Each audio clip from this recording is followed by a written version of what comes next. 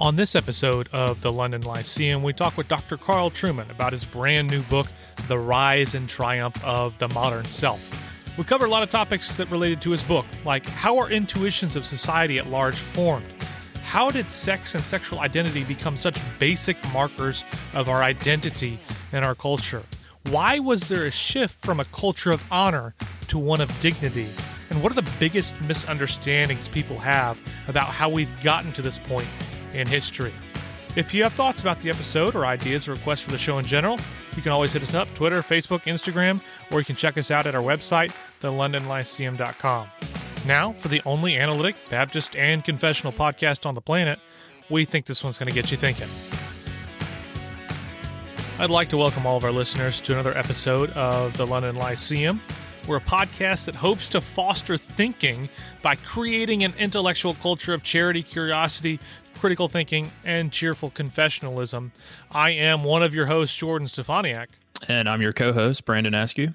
And today I'm really elated to have Dr. Carl Trueman back on the show to discuss his brand new book, The Rise and Triumph of the Modern Self, with the subtitle, Cultural Amnesia, Expressive Individualism, and the Road to Sexual Revolution. This is published by Crossway, so you can get it from Crossway, you can get it from Amazon, you can get it from wherever you get your books, Westminster Theological Seminary bookstore, or wherever that may be. It is available now. So the day this episode is dropping is the day after the book is ready to be released. So go get yourself a copy now, because just my own opinion, I'm sure Brandon probably agrees with me, is that I think this book is absolutely fantastic, and every single pastor needs to own a copy and read this, and read it really twice. And if it were up to me, I think we'd have a 4-hour mega episode with Dr. Trueman to talk through all the intricacies of this book. So one thing I really love about the book, and I'll just say it now, is Dr. Trueman doesn't hide his presuppositions. He doesn't hide his own opinions on the history, but he doesn't let that color his own historical analysis. So I think it's very fair. It's very balanced. So even if you disagree fundamentally with Dr. Trueman, I think you're actually going to really appreciate how he's constructed the narrative and explained all the pieces that go into it. So, Dr. Trueman, before we jump into the topic, why don't you give us just a little bit of background on who you are, and then tell me, how is it that you got to a point of, I want to write a book on the modern self and the sexual revolution and all that goes on with that? What is the driving factor that got you to that point? Yeah, well, I'm professor of biblical and religious studies at Grove City College in Western Pennsylvania. And by training, I'm really a 16th, 17th century guy. I worked in Reformation and post-Reformation studies for many years. This book came about in a slightly odd way. I guess I'd reached a point in my career where I'd pretty much done everything I wanted to do in my area of expertise and was looking for another interesting project. And I was approached by Justin Taylor at Crossway and Rod Dreher, senior editor at the American Conservative, who asked me if I would be willing to write an introduction to the thought of a guy called Philip Rieff, who does feature in the final book. And I said, sure, I need to read some Rieff. I need to see what's there in order to decide how to take this book. And as I was reading Rieff, it became clear to me that a more interesting and more important book would be not to simply introduce Rieff, but to actually use Rieff's ideas and apply them to some of the pressing cultural issues of the day. And so I sent the proposal into Crossway. It was a bit of a risk by them. They were commissioning a kind of book they'd never commissioned before from a guy who'd never written a book like this before. And the book you have before you is really the fruit of that. It became ultimately an attempt to set the sexual revolution, which we've seen unfolding in the West since the 1960s, within the broader context of Western intellectual and cultural history. So it traveled a long way from the 120-page introduction to Philip Rieff that it was originally proposed as. Since you brought up Rieff, let's start there, because I do think it's important for us to begin with some of these foundational categories and concepts and paradigms that you explain early on in the book, and then you continue to go back to them as you continue on forward in the book. So let's start with Rieff's cultural paradigm, and maybe how does that help us understand how our sense of the self has been transformed, particularly in the last 50 years. Yeah, in fact, perhaps it would be helpful if I clarify exactly what I mean by self in the book, and I can then sort of set Reef into Sure, that. yeah. Most people are saying, well, what does he mean when he's talking about a self? Well, there's a common sense way in which we understand ourselves as selves. I know I'm not Brandon Askew or Jordan. You know you're not me. We have a self-awareness at that level. What I mean by self in the book is something deeper and more complicated than that, and that's how we understand ourselves and our place within the world, how we understand what human happiness is, how we understand what human purpose is, how we understand what the fulfilled or good life might look like. That's the notion of self that I'm getting at in the book. And Reef is helpful there. Reef, he's actually a sort of secular Jewish thinker. A Sigmund Freud scholar, worked for many years at the University of Pennsylvania as the professor of sociology.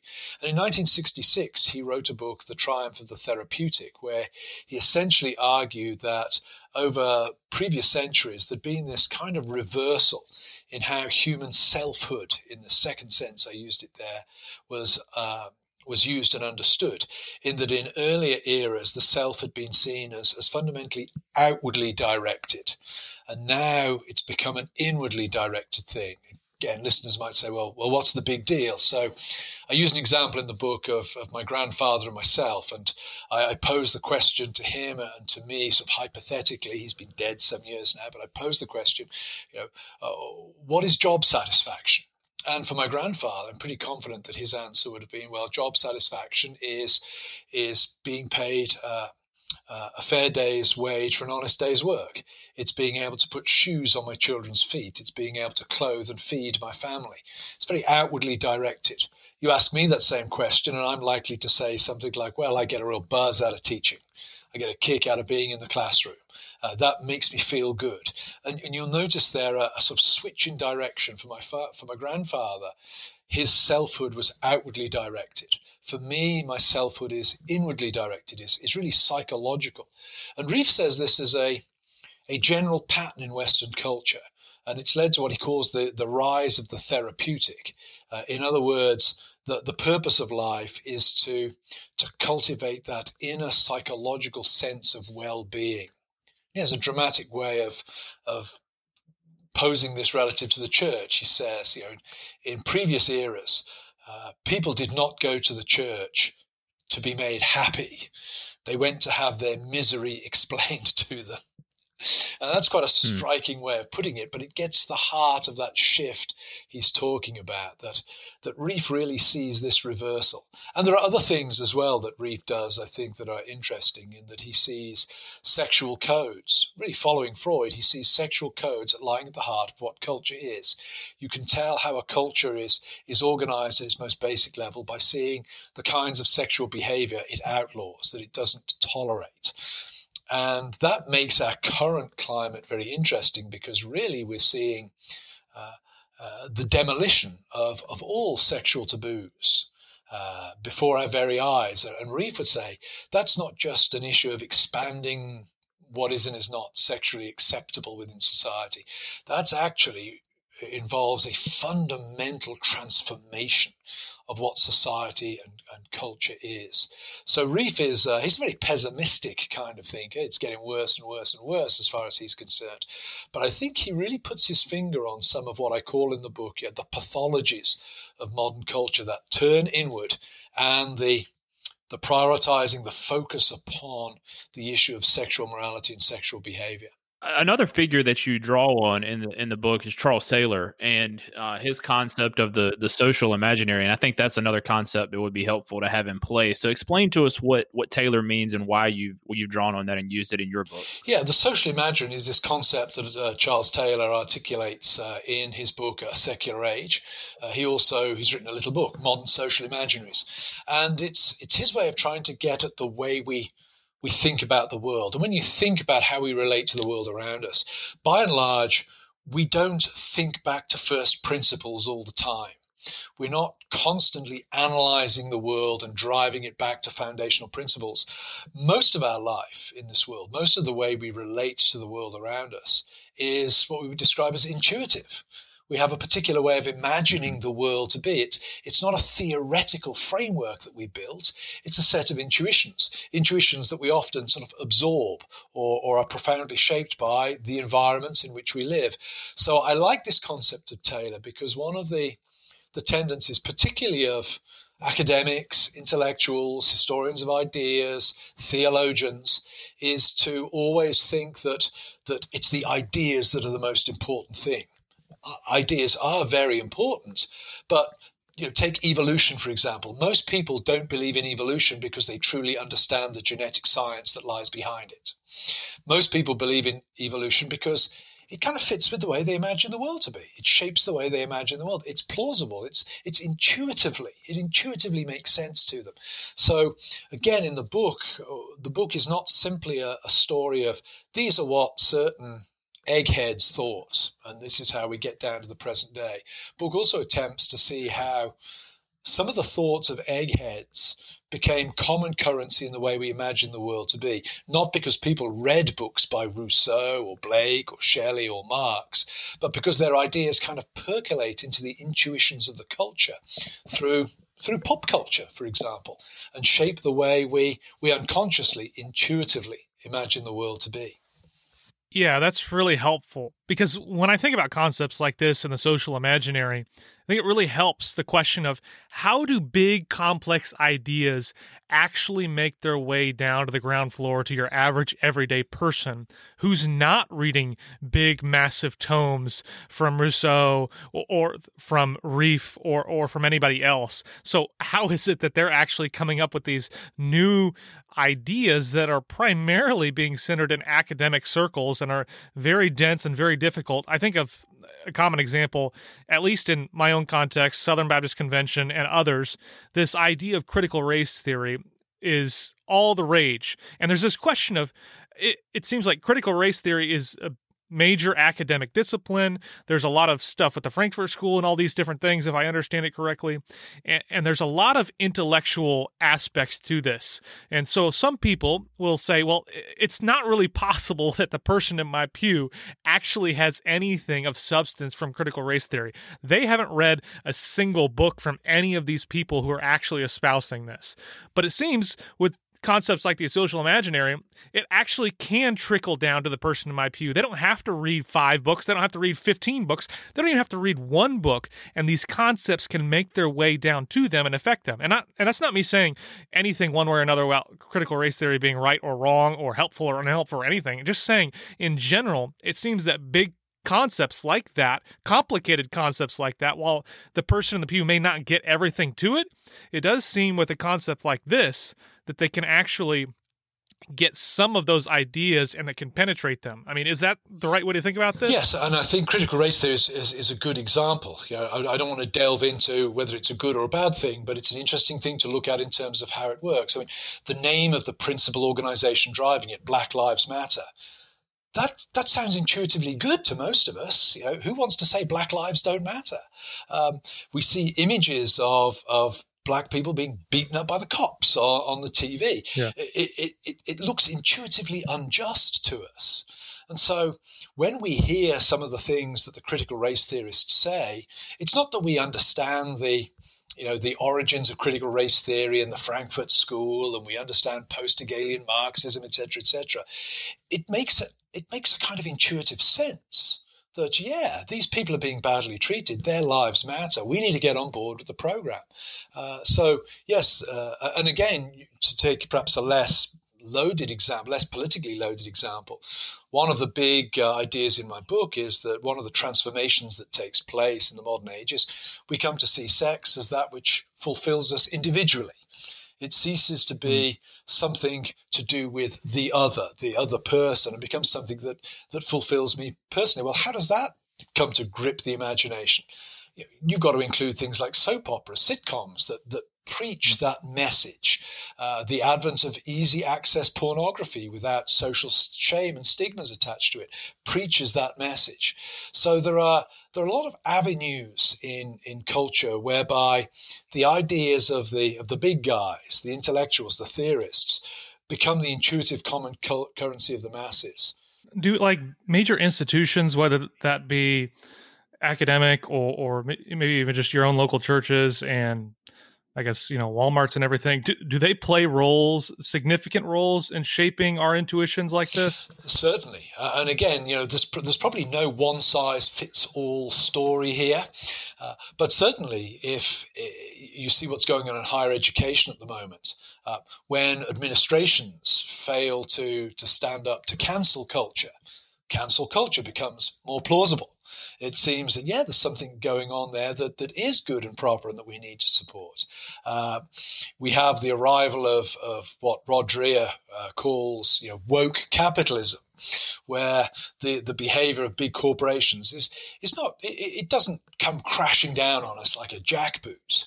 But it's able to tilt us in certain directions. It's able to make certain things more plausible than others, simply in the way products are marketed or the way the company markets itself. So there's a whole network of things in culture that help transform things in line with the ideas that are being espoused originally by just a few elite intellectual types. In your book, you talk about this concept of emotivism. I don't know, I'm probably pronouncing that improperly, but how does that impact our culture's definition of morality? And other concepts like, victimhood, you talked about how victimhood becomes a virtue. So maybe walk us through a little bit of that idea. Yeah, well, emotivism plays out in sort of two ways, I think, in the book. It was a term that is used by the philosopher Alistair MacIntyre, who in his work After Virtue, published around about 1980, argues that a loss of a basic agreed way of looking at the world has meant that moral discourse today has essentially collapsed. And what you really have when we're talking ethics to each other, what we really have is expressions of emotional preference. So, for example, I might say abortion is wrong, but what I'm really saying is I personally happen to dislike abortion. I'm making my emotional preference, if you like, my aesthetic preference into some kind of transcendent claim. And MacIntyre said society no longer has a framework for me to make that kind of transcendent claim. So that's one aspect of emotivism. The other side of it is it's a convenient polemical tool for whacking people with whom you happen not to agree. I use the phrase in the book somewhere, I think, emotivism for thee, but not for me. So we see this in the Supreme Court rulings where I think it's in, I can't remember which of the Supreme Court rulings in the run-up to gay marriage it is, but the judgment comes down that really the only reason for objecting to gay marriage is constitutional animus. In other words, kind of blind bigotry. If you may present your arguments to the Supreme Court as a principled religious objection to gay marriage, actually the Supreme Court has decided, no, your religion is just a cover for the underlying bigotry. You're trying to rationalize your bigotry under the cover of religion. So emotivism has become something of a sort of means of trying to reject, dismiss one's opponents. There was another part of the question, Jordan. I've forgotten what the victimhood as a virtue. Like, how is it that victimhood becomes a virtue? Yeah, again, it's a very long story, and in part, the origins of the story are good and are things that as Christians we'd want to affirm. In that at the Enlightenment, you have the breakdown of the medieval hierarchical system and an emphasis, and I think a healthy emphasis emerges on universal human dignity. Everybody has dignity. What happens over time is that gets co-opted into a view of the world that sort of comes to see anybody who's suffering, anybody who's lacking something, that's the result of somebody taking it off them, or it's the result of somebody imposing their will upon somebody else. You see forms of this in Nietzsche. You see another form of it in Marx. And so that's the kind of the thinking that lies behind it. Then when you move into the 20th century, when suddenly the world gets a lot smaller in terms of information, we're able to see photographs of Holocaust victims. We're able to see the March on Selma. We're able to see human suffering in our own front rooms. Victimhood becomes much more real to us. And I think we see culture then tilting towards sympathy for the underdog, sympathy for the victim. Where the story gets complicated is when victimhood gets psychologized. Victimhood is no longer a Nazi camp guard throwing you into a gas chamber and flipping the switch. It's no longer a policeman whacking you over the head with his truncheon or his basin. It's when it becomes somebody using a word that I don't like, that I'm uncomfortable with, that makes me feel small. Then we get this massive expansion of what qualifies as victimhood and victimization. And that's the world we live in now, which is considerably more complicated in terms of how it understands victimhood than the world of 50, 60, 70 years ago. Yeah, so it's really interesting to me, this overall shift to psychologizing the self. Because when I think about things like the Sermon on the Mount, this is an example that I guess came to me. It seems that this is a very psychological way of thinking about the self and thinking about our own relationships to sin. So, Jesus says, it's not just the person who commits adultery, but the person who lusts inside their heart that is sinful.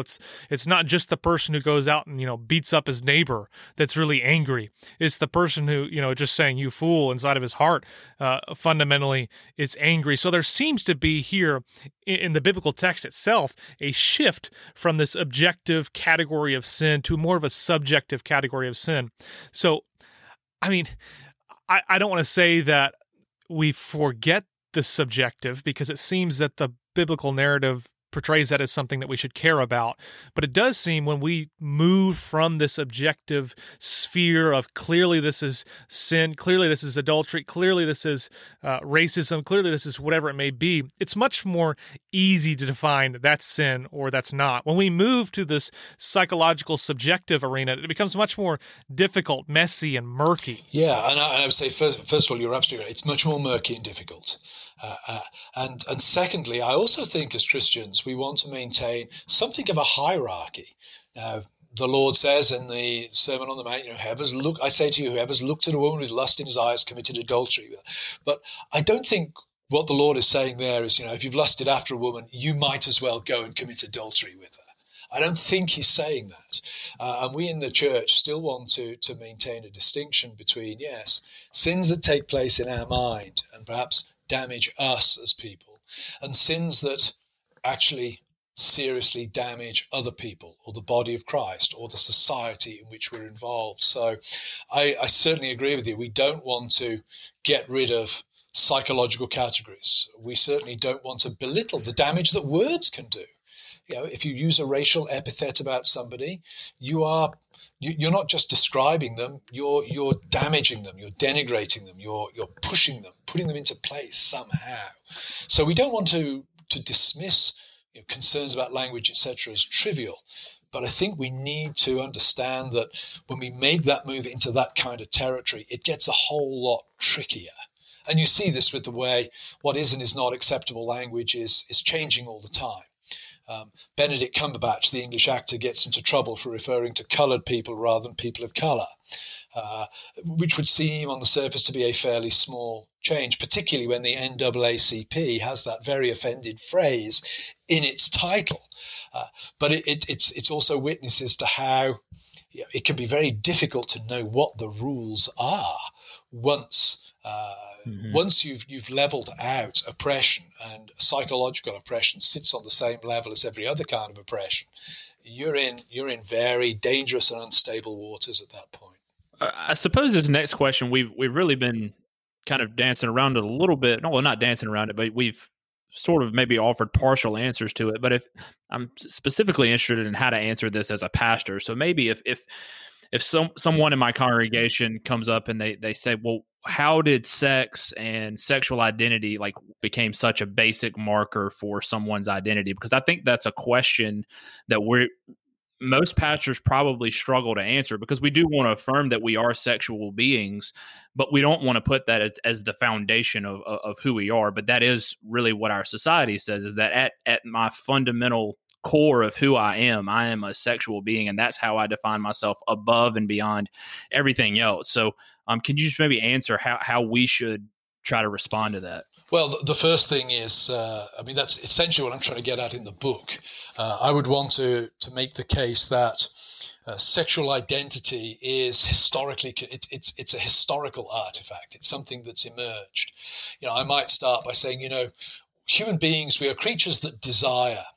But the shape of those desires is historically conditioned. I taught a class this morning and I said to the kids in class, okay, if I take all your cell phones off you and say, it's okay, I'll give them back in 12 months' time, how are you going to feel? And one of the kids said, I'd feel really ticked off. And I said, yeah, because your identity is wrapped up in your cell phone. I said, but 30 years ago, cell phones didn't exist. So your cell phone identity is a product of history. It's contingent on a historical process.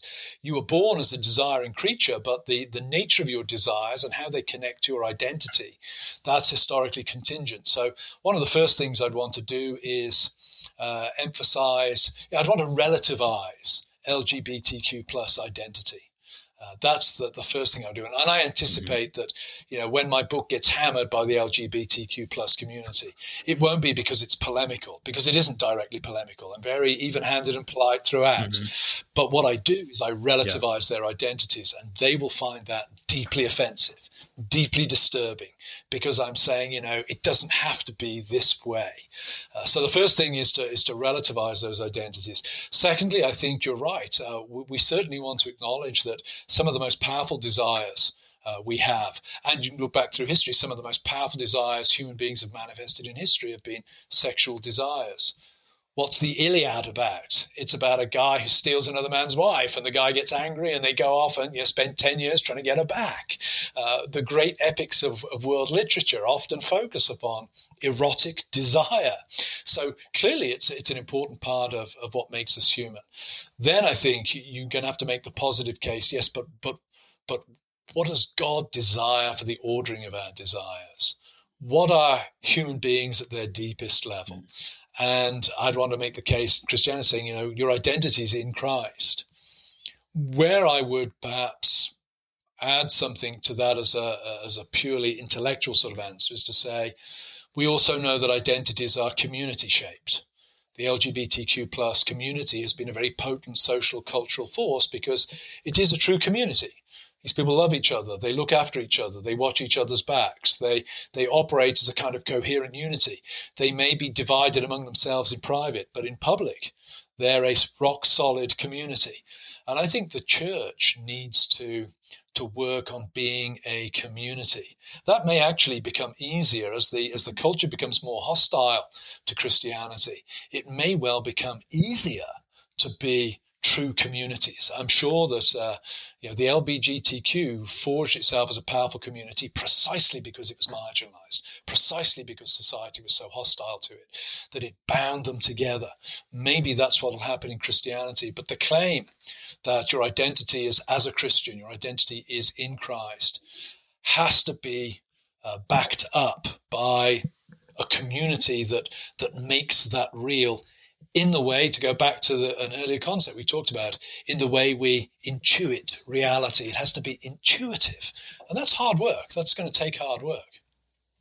Well, I wanted to ask you a question about something that I heard you say recently, and I don't recall if you said this in the book or not, but you were giving a talk in Australia, and you said that the gospel is implausible in our current culture. And that really struck me as something that I think we need to be paying attention to as the church. And I guess my question is, how do we navigate conversations around repentance when obviously certain things that we need to repent of are sexual sins? And so how do we talk about repentance in this culture that sees, look, my sexual preferences are at the very core of who I am? Like, that seems like a very difficult hurdle to get over for the church. And how are we going to even have that conversation? Yeah, I couldn't agree more. And I think the problem there sort of goes back to the final part of the answer I just gave, that the only way we can plausibly do it is by having a stronger community than the one people are in at the moment. That might give us our bridge. That might make us attractive. I think another dimension to it as well, and I try to get to this in the book, is we need to realize that the narrative of expressive individualism, the narrative of the psychological self, is not one that we stand apart from. it's not that we as Christians look at them out there and say, wow, they're all psychological selves, they need to come and join us. Actually, we're complicit in it as well. When you think about a lot of modern praise songs, are focused on what? How I feel inside. Now, that's not wrong or sinful. We get that in the Psalms as well. But when that's most of, or all of your diet, that's a real problem. That's a real problem. It's not just the health, wealth, and happiness guys out there. It's Christianity is all about being psychologically happy, psychologically fulfilled. Look at I think her name is Lauren Daigle. Look at the Christian Music Awards Song of the Year 2019. You Say, I think it was. And look at those lyrics. There's nothing there that I would say, in retrospect, is unbiblical. But I would say the overall effect is non-biblical, in that it's all about God meeting her needs. And God does meet our needs. That's an important part of the gospel.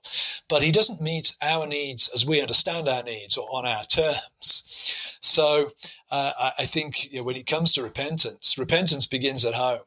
We need to understand that we too have been complicit in the revolution that has led to the sexual revolution.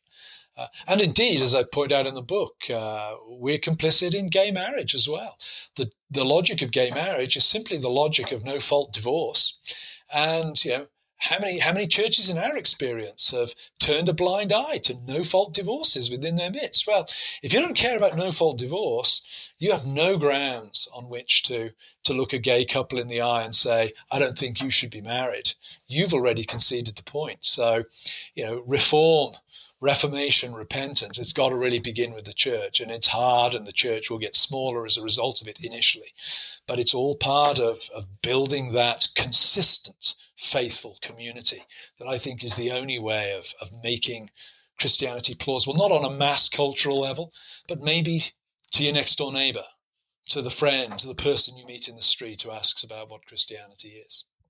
How much do you think of this change and this shift can, and even just the church's culture, be attributed to almost this forsaking of a more liturgical traditional elements to almost a juvenilization of the church? Yeah, that's a good question. It's very clear that a lot of what passes for Christianity and Christian worship today is rather childish and juvenile, without wanting to pick on it. I mean, it affects us all. Again, don't take this as a Trueman criticizing everybody else. Trueman understands, I understand that I'm complicit in some of this as well. So I think you're absolutely right. That's an interesting phenomenon that I think emerges out of a much wider culture where youth has emerged as very important, and indeed where we've relativized or abolished the standard rites of passage to adulthood. Getting married and having your first experience of sexual intercourse, having got married, that was a right that society regarded as a rite of passage to adulthood. Now kids are having sexual intercourse without getting married, early age, etc.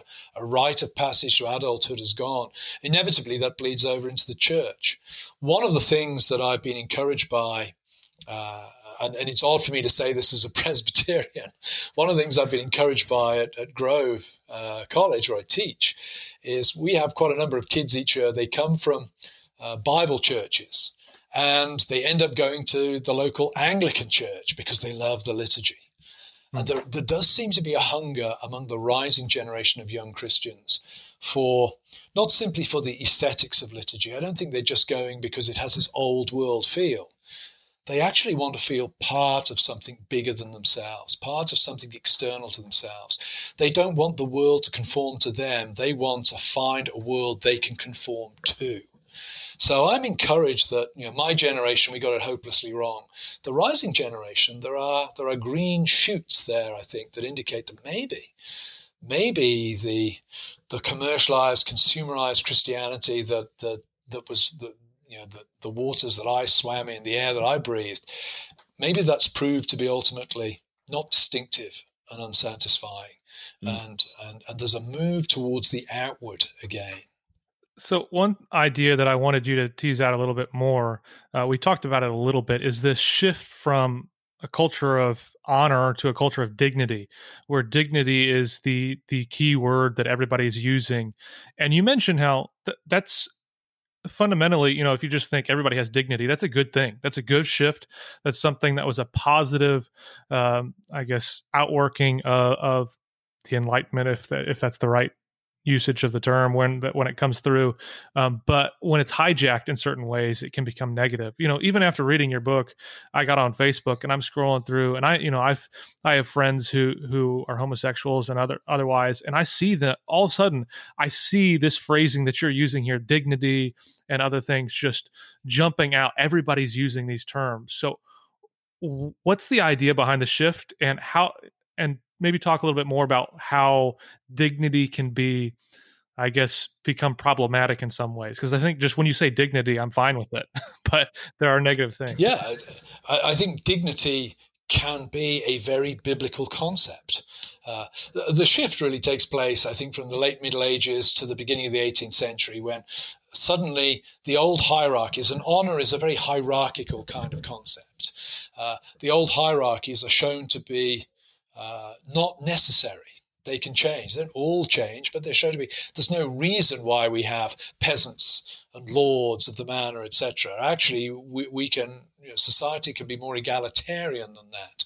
So that's when honor goes into eclipse in the West, and universal dignity, the dignity of every man or woman, comes to center stage. And that is a good thing.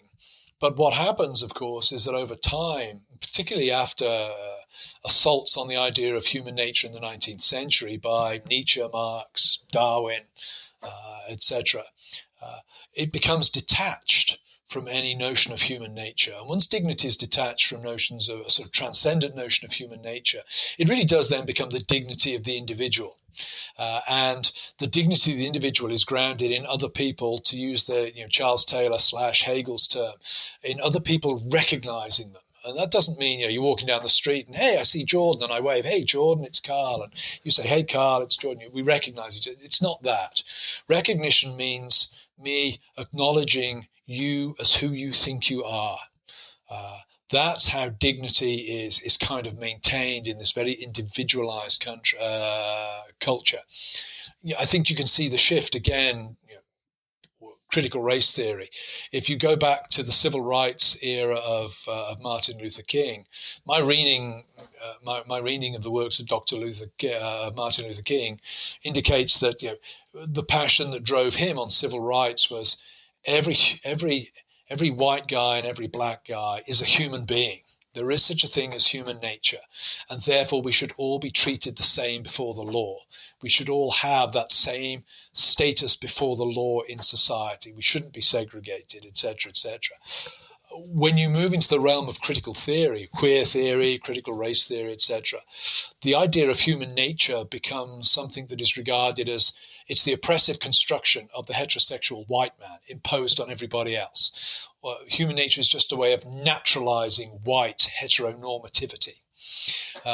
And that's the sort of the final intellectual step, if you like. So now we have civil rights articulated not on the grounds of every individual is a human being and therefore entitled to equal standing before the law. We have the case of every human being in terms of the identity that they assume to themselves is entitled to have that identity recognized by everybody else. It isn't quite as simple as that. The guy who wants to identify as a Ku Klux Klan freak, doesn't get quite the same cultural cachet as somebody, wearing a Black Lives Matter T-shirt. The society still has certain exclusions and marginalizes certain people. But the essential idea is dignity is now, I as an individual am entitled to be recognized for who I think I am within certain limits. I think I'm a woman trapped in a man's body. You better use female pronouns when you're talking to me, because if you don't, you're denying my identity and you are depriving me of my dignity. So that's how that sort of plays out. So dignity, a very good thing, but I would say for it to be meaningful, it has to be grounded in something transcendent. I would say, as a Christian, the image of God means that I'm going to treat, or should treat, every human being as somebody with integrity.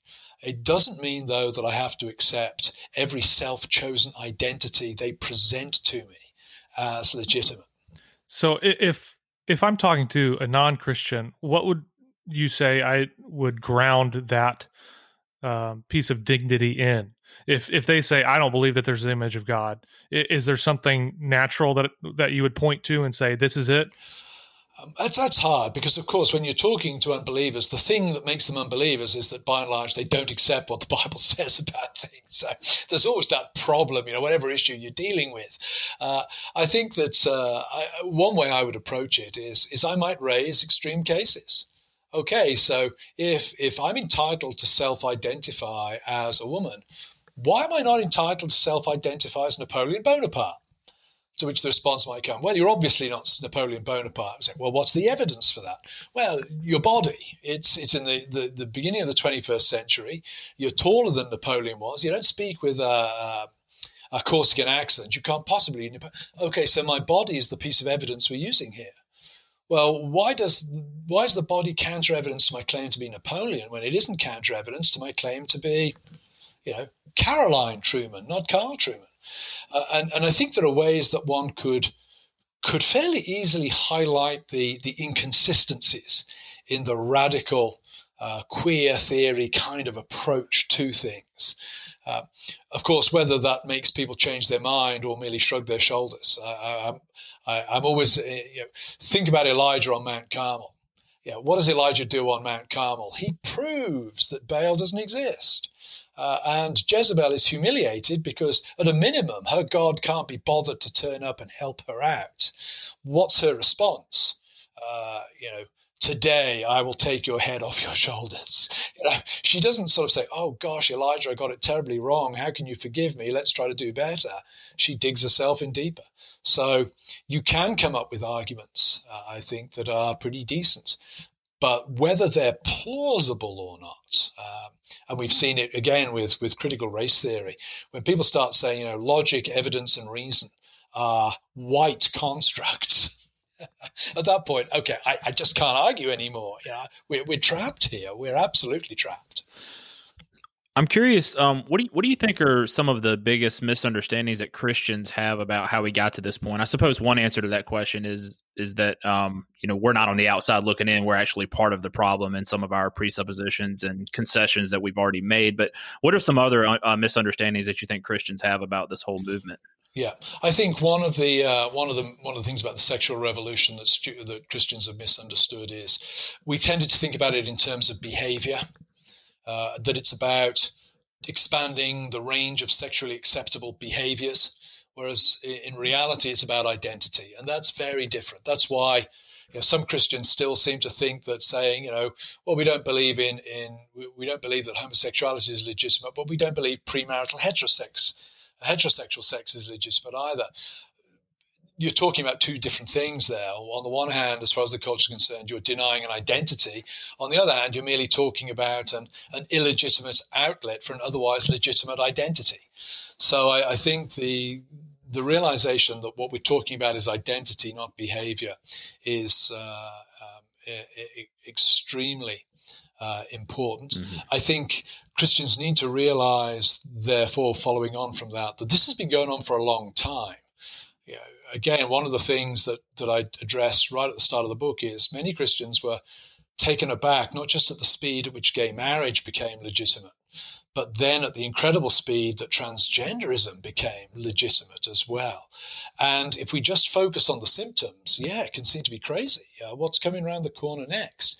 If you see these two things as a function of the sexual revolution, and you realize that the framework of the sexual revolution has been in the making for 350 years, then it makes the changes more explicable. And I think that sort of takes Christians in two directions. On the one hand, that's very depressing because it really does make us realize the monumental task before us, if you like. It's not just a question of passing a law or getting a Supreme Court judgment reversed. There is a weight of cultural gravity behind this. On the other hand, it's also encouraging because it might actually mean that things are less anarchic than we thought they were. That actually there is weirdly a kind of process and a logic going on here that we can study and we can come to understand, and that things aren't simply flying out of control. It's not a dramatic historical break. It's actually a process we're witnessing. So those are a couple of things that I might throw into the mix there. You've already mentioned that you think as Christians we need to strengthen our communities, and that's one of the most important things that we can do. But I was wondering if you had any other maybe practical advice of how we should approach living in a culture that is just very hostile to some of our most basic beliefs. And that's something that a lot of Christians pretty much any Christian in the United States has no experience with. So do you have any practical advice for us? Or maybe, I know Roger wrote the foreword, and I think his next book that comes out, or maybe just came out, gets at some of that, but I was curious as your thoughts on it. Yeah, he very much focuses on how we can develop models of community. It's sort of building on the Benedict option from that perspective. His latest book, which again, listeners should get hold of and read. It's a very, very good book. It's somewhat dark and depressing, but I think it's very real. It's not without hope. It's a realistic book. It's not a hopeless book. I think a number of things the church can do. Obviously, the church first and foremost has to continue doing what the church is supposed to do, and that's dispensing the means of grace. The church has to proclaim the word, engage in corporate gathered worship, dispense the sacraments, the ordinances.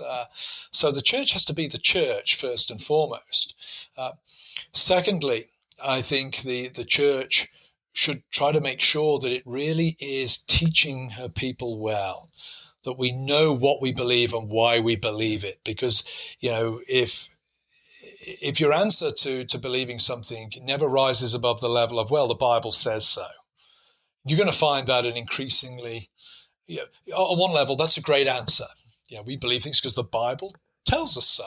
On the other hand, we all know the way we think, and we all know the pressures coming from the culture at us.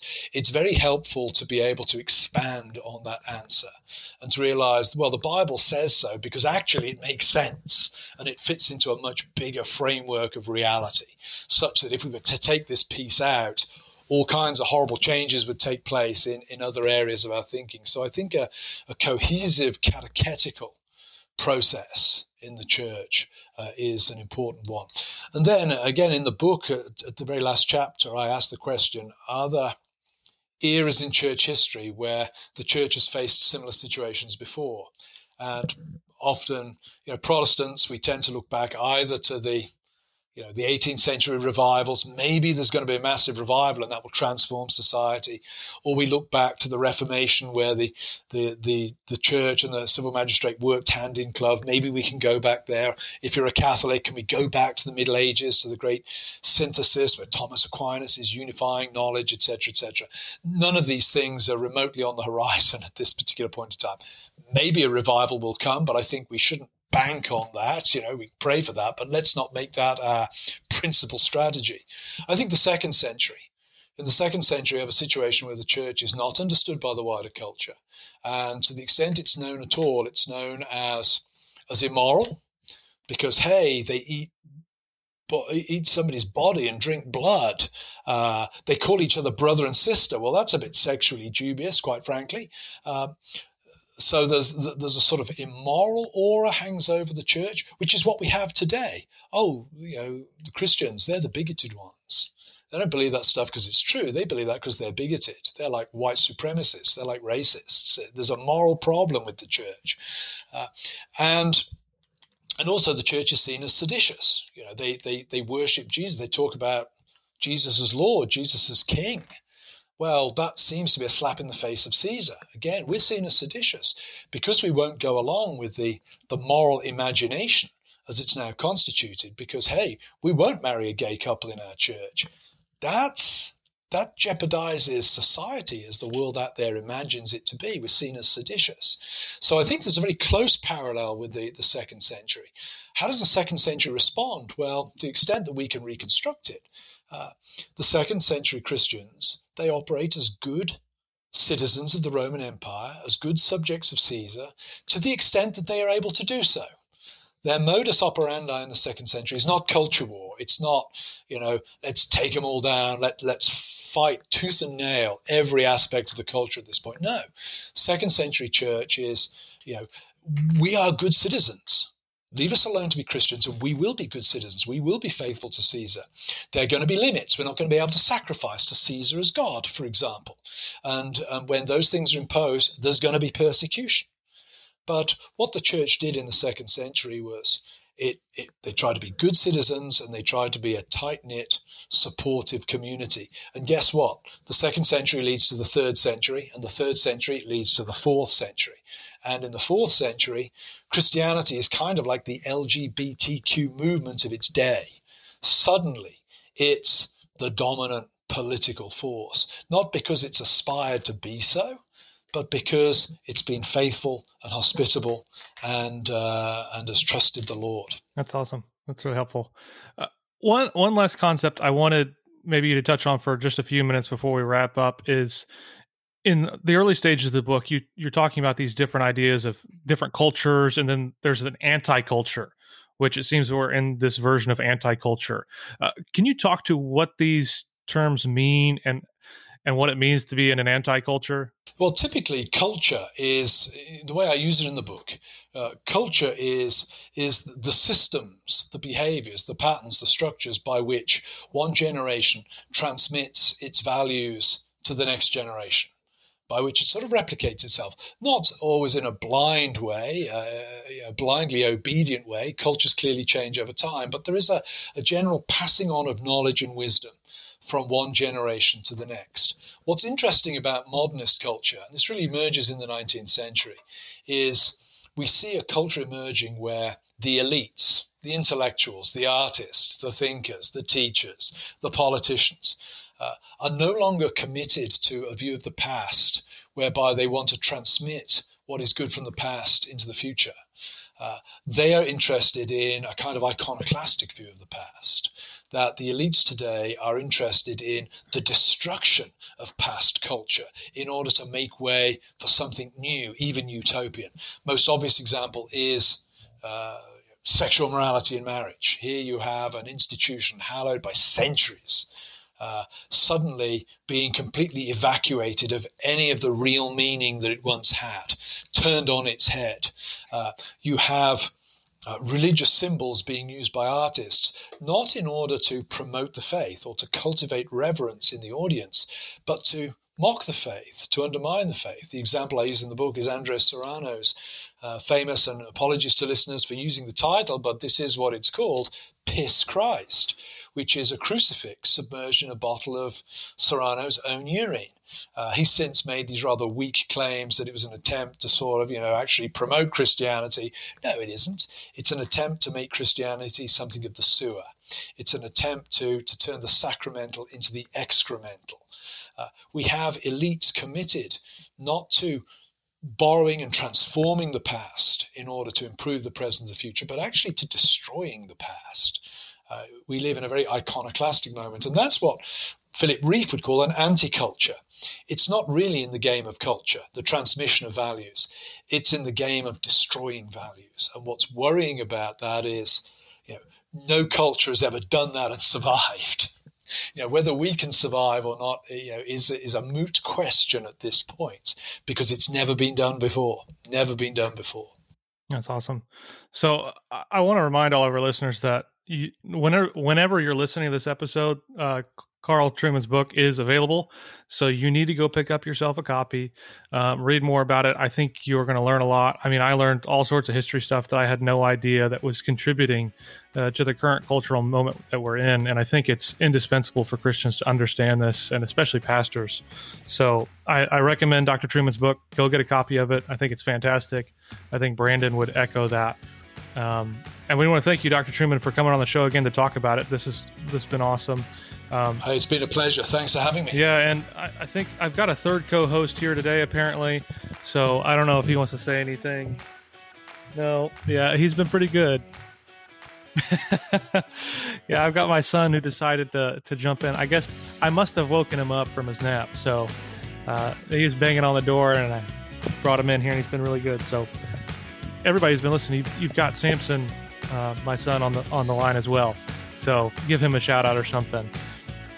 But thanks everybody for tuning in. This is the only analytic Baptist and confessional podcast on the planet, and we'll talk to you guys soon. Save big on brunch for mom, all in the Kroger app. Get half gallons of delicious Kroger milk for $1.29 each. Then get flavorful Tyson natural boneless chicken breasts for $2.49 a pound, all with your card and a digital coupon. Shop these deals at your local Kroger today, or tap the screen now to download the Kroger app to save big today. Kroger, fresh for everyone. Prices and product availability subject to change. Restrictions apply. See site for details.